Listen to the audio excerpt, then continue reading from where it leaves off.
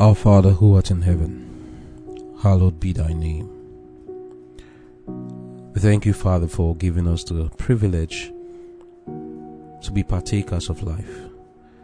We thank you for your goodness and mercy in our lives, and we worship you and say, may all glory, praise, honor, and adoration be unto your name now and forevermore. Dear Father in heaven, we ask that you grant to us the gift of your Holy Spirit. Your word says we shall receive power after the Spirit is come upon us, power to live like the sons of God. Lord, please give us such a power that we may glorify your name on this earth.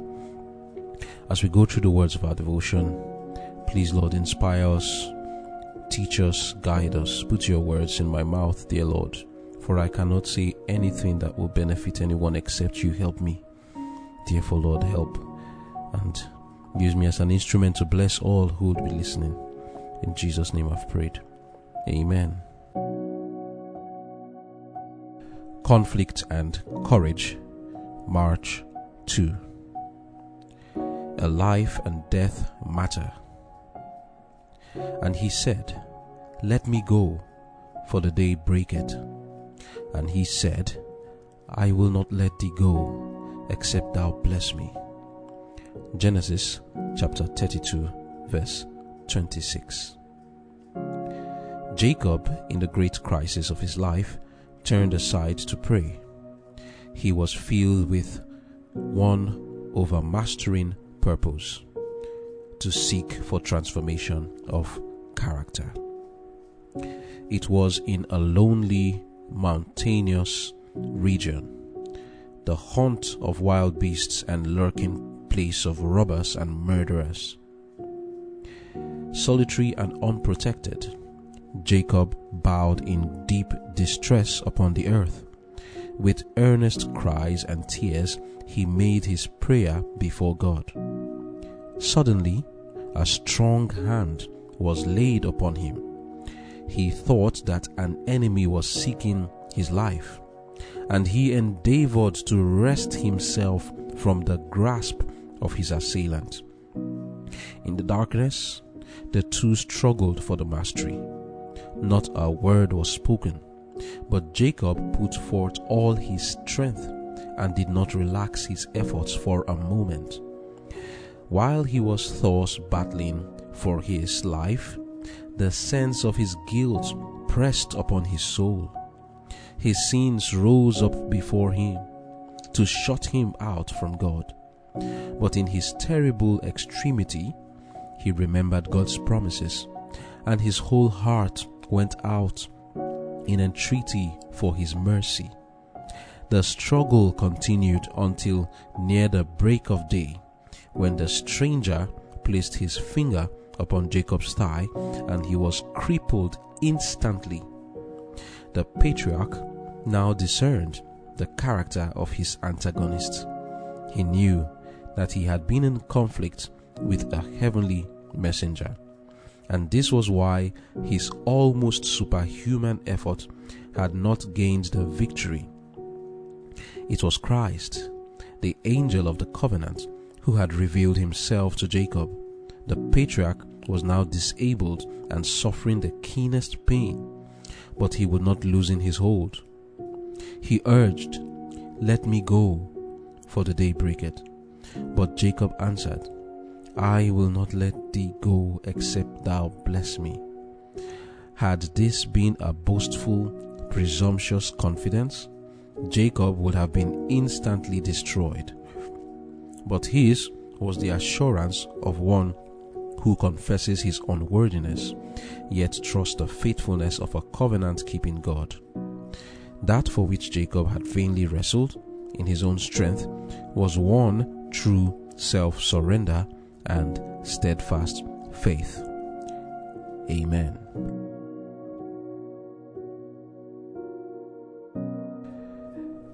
The title of our devotion for today is A Life and Death Matter. Our key text is taken from the book of Genesis chapter 32 verse 26, and it says, And he said, let me go, for the day breaketh. And he said, I will not let thee go, except thou bless me. These were words spoken between Christ himself and Jacob after an encounter they had together. Before this encounter, as we have already seen previously, Jacob had worked under his uncle Laban, and the Lord appeared to him after about 20 years of working under Laban, and things were not going very well with him. Laban wasn't dealing with him in a just manner. The Lord appeared to Jacob in a dream and told him to leave Laban's house. He did leave, and where was he going to? The Lord told him to go back to his father's house, that is Isaac. And who else is there? He's expecting to meet Rebekah. But then, there's someone else waiting for him, and that is Esau, the brother who had sworn to kill Jacob once Isaac is dead. But since that day, Jacob ran away from the house. Esau was not one who was looking for spiritual blessings. All he wanted was the possessions of his father. Esau did not care about Jacob. He, in his own mind, did not want to leave even one thing for Jacob. He wanted all his father's wealth to himself, and he didn't want any rivalry on that matter.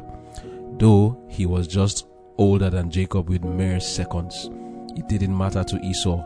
As far as he was concerned, the possessions of Isaac were his own, and he would not entertain any rivalry from anybody.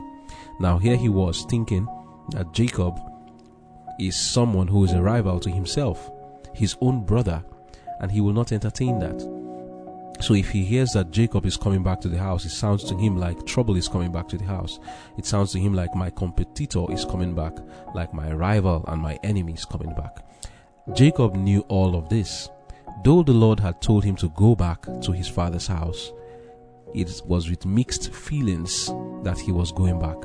Yeah, there's the joy of wanting to see his mother Rebekah and his father Isaac, whom he certainly missed so much. He missed them and he wanted to see them. But then there's that other part. His brother, his own brother, that he cheated. And there's no way that day will not come back to Jacob's mind. The last day he spent in that house was the day when he manifested that evil that was in his heart.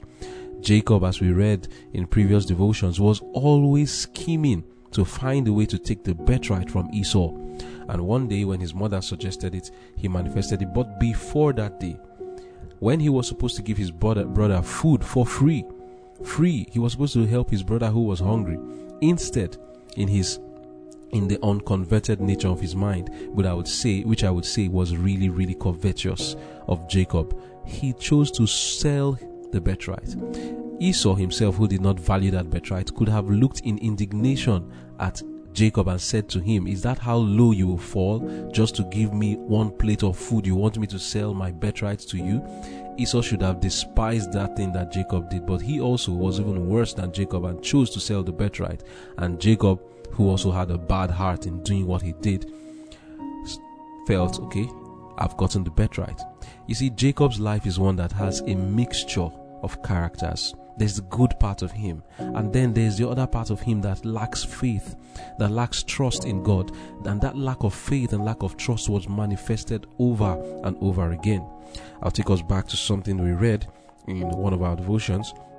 We read concerning Jacob in Conflict and Courage, page 60, paragraph 5. It says, "But while he," that's Jacob, "thus esteemed eternal above temporal things, Jacob had not an experimental knowledge of the God whom he revered. His heart had not been renewed by divine grace.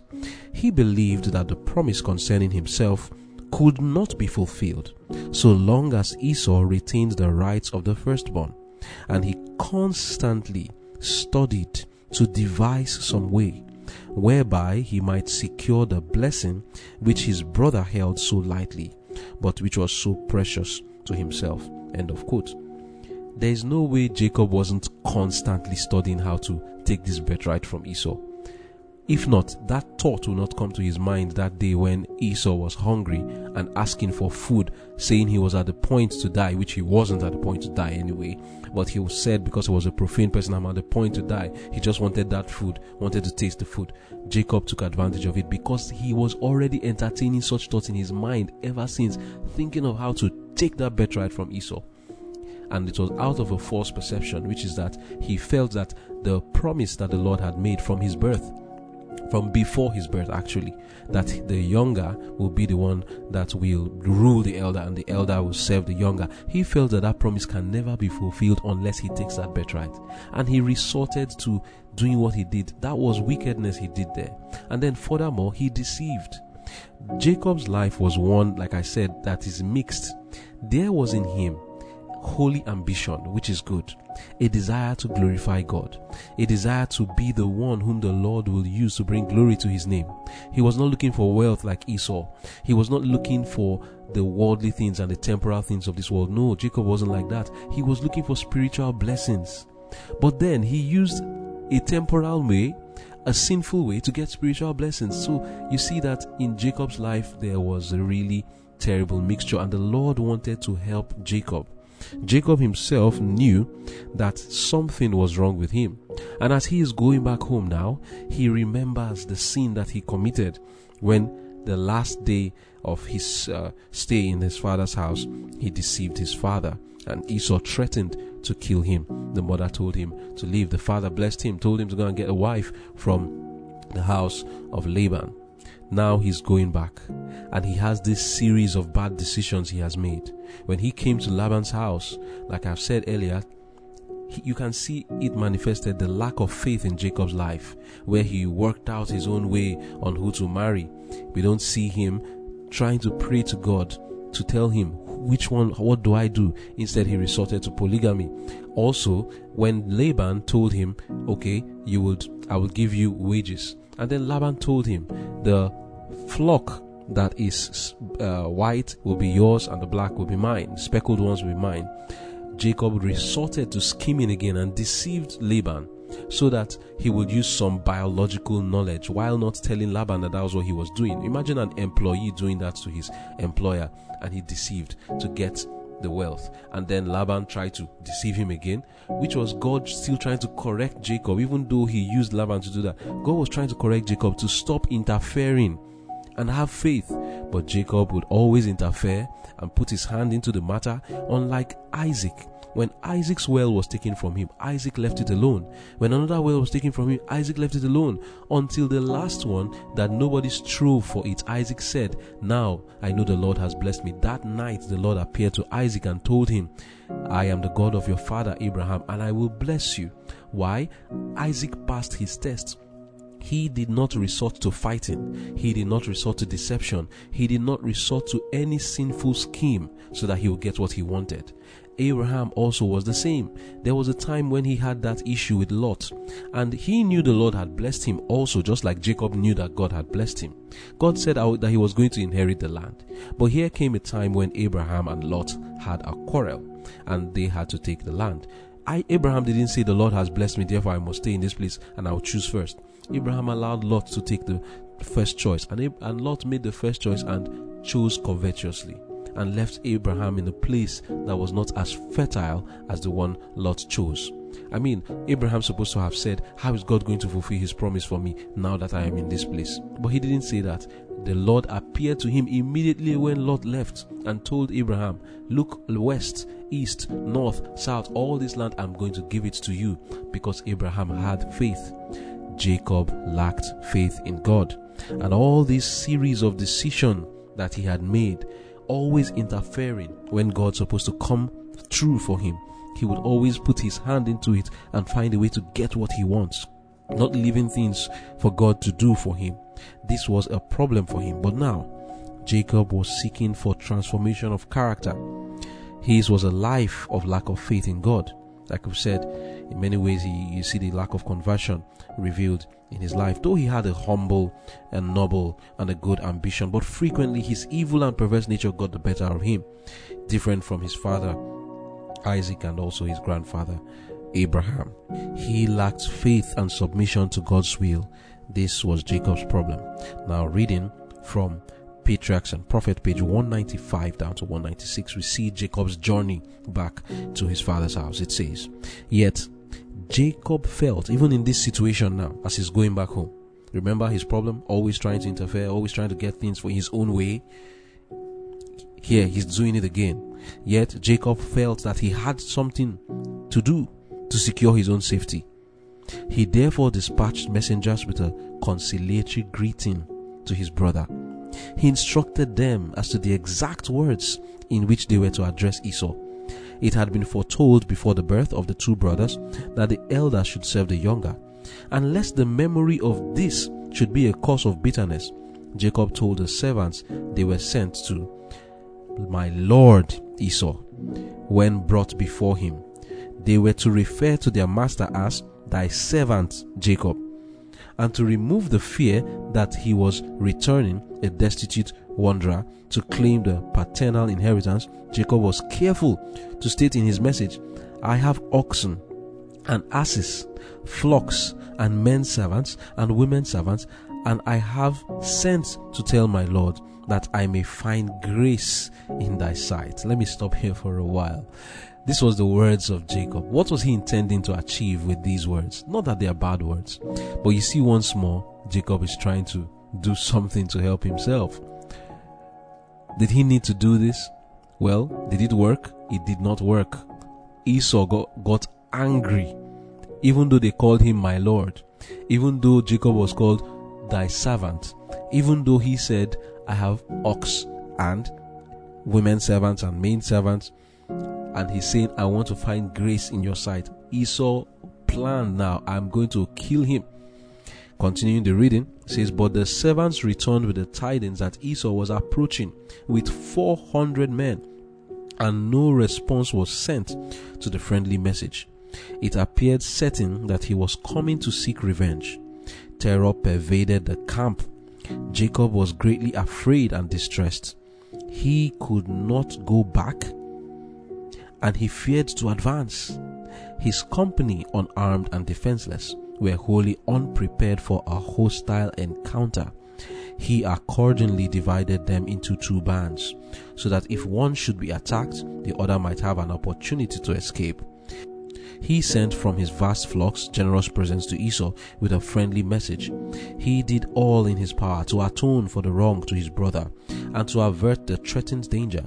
And then, in humiliation and repentance, he pleaded for divine protection. Thou sayest unto me, return unto thy country and to thy kindred, and I will deal with thee. I am not worthy of the least of all thy mercies and of all the truth which thou hast showed unto thy servant. For with my staff I passed over this Jordan, and now I am become two bands.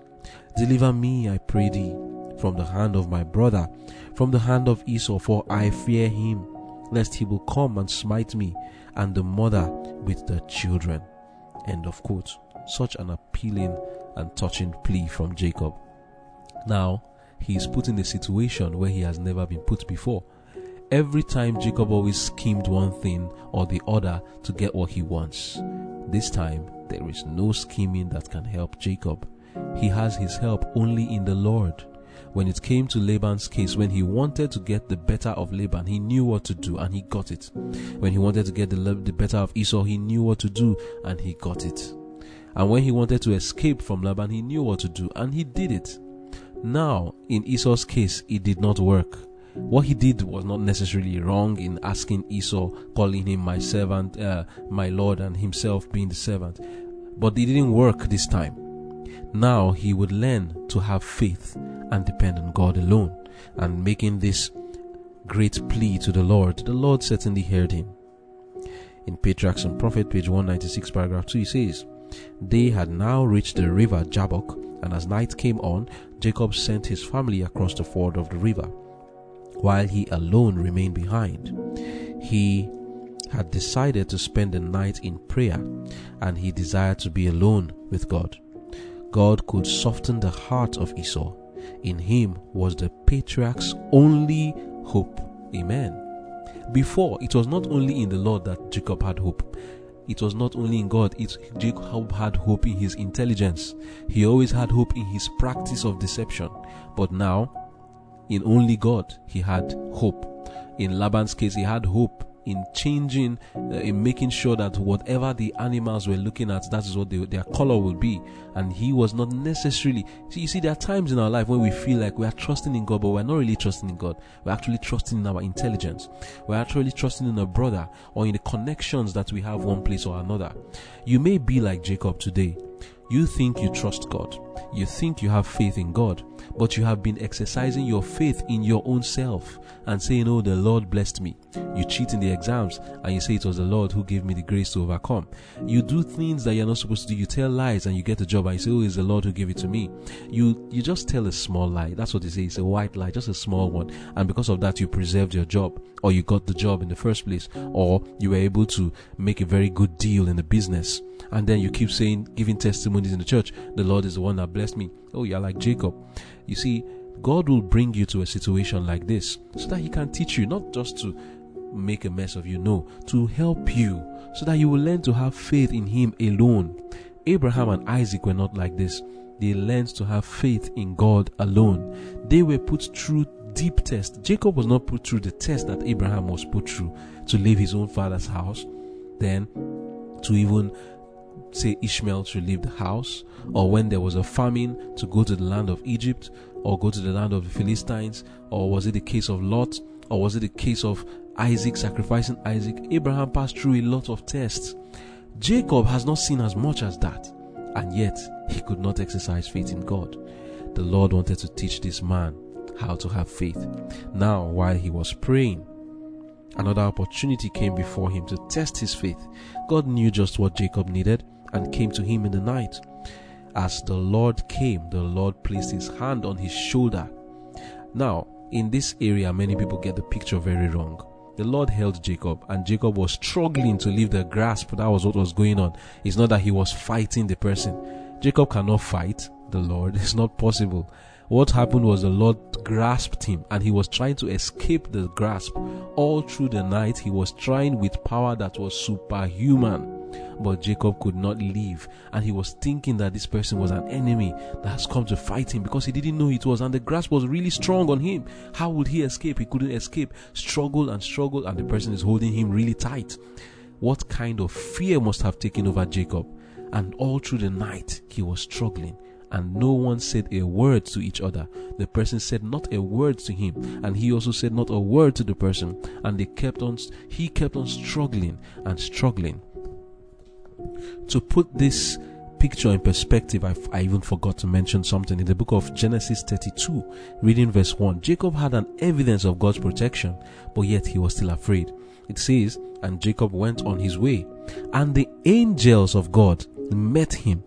And when Jacob saw them, he said, this is God's host. And he called the name of the place Mahanaim. So here we see God even gave him a signal token of his protection. But Jacob had not learned to have faith in God as his father Abraham and his father Isaac. Now he finds himself in this struggle. How did Jacob go through this struggle? While he was struggling, he remembered the promise of God. If it were you in Jacob's shoes, you would certainly remember your sins in that struggle. Jacob remembered his sins while he was in that struggle. But then he did not let his sins to overwhelm him, which is the lesson. This is the lesson. When we are in our own struggle, don't let your sins overwhelm you. Jacob remembered the promises of God, and it was the promise that he had faith in. He had just prayed before the struggle began, and he had told God that I remember the promise that you have given to me. Please help me. Now he is entering this struggle. He could have been overwhelmed, thinking, my sins have caught up with me. It is finally time for me to perish. But he remembered that the Lord had forgiven him. He remembered in the past that the Lord showed him that ladder, showing him and promising him that I will give you this land. Jacob exercised faith in that promise, and it was that faith in that promise that gave him the energy to continue to struggle. The Lord supplied him that energy to continue to struggle, and the Bible says in Genesis 32, reading from verse 24, it says, and Jacob was left alone, and there wrestled a man with him until the breaking of the day.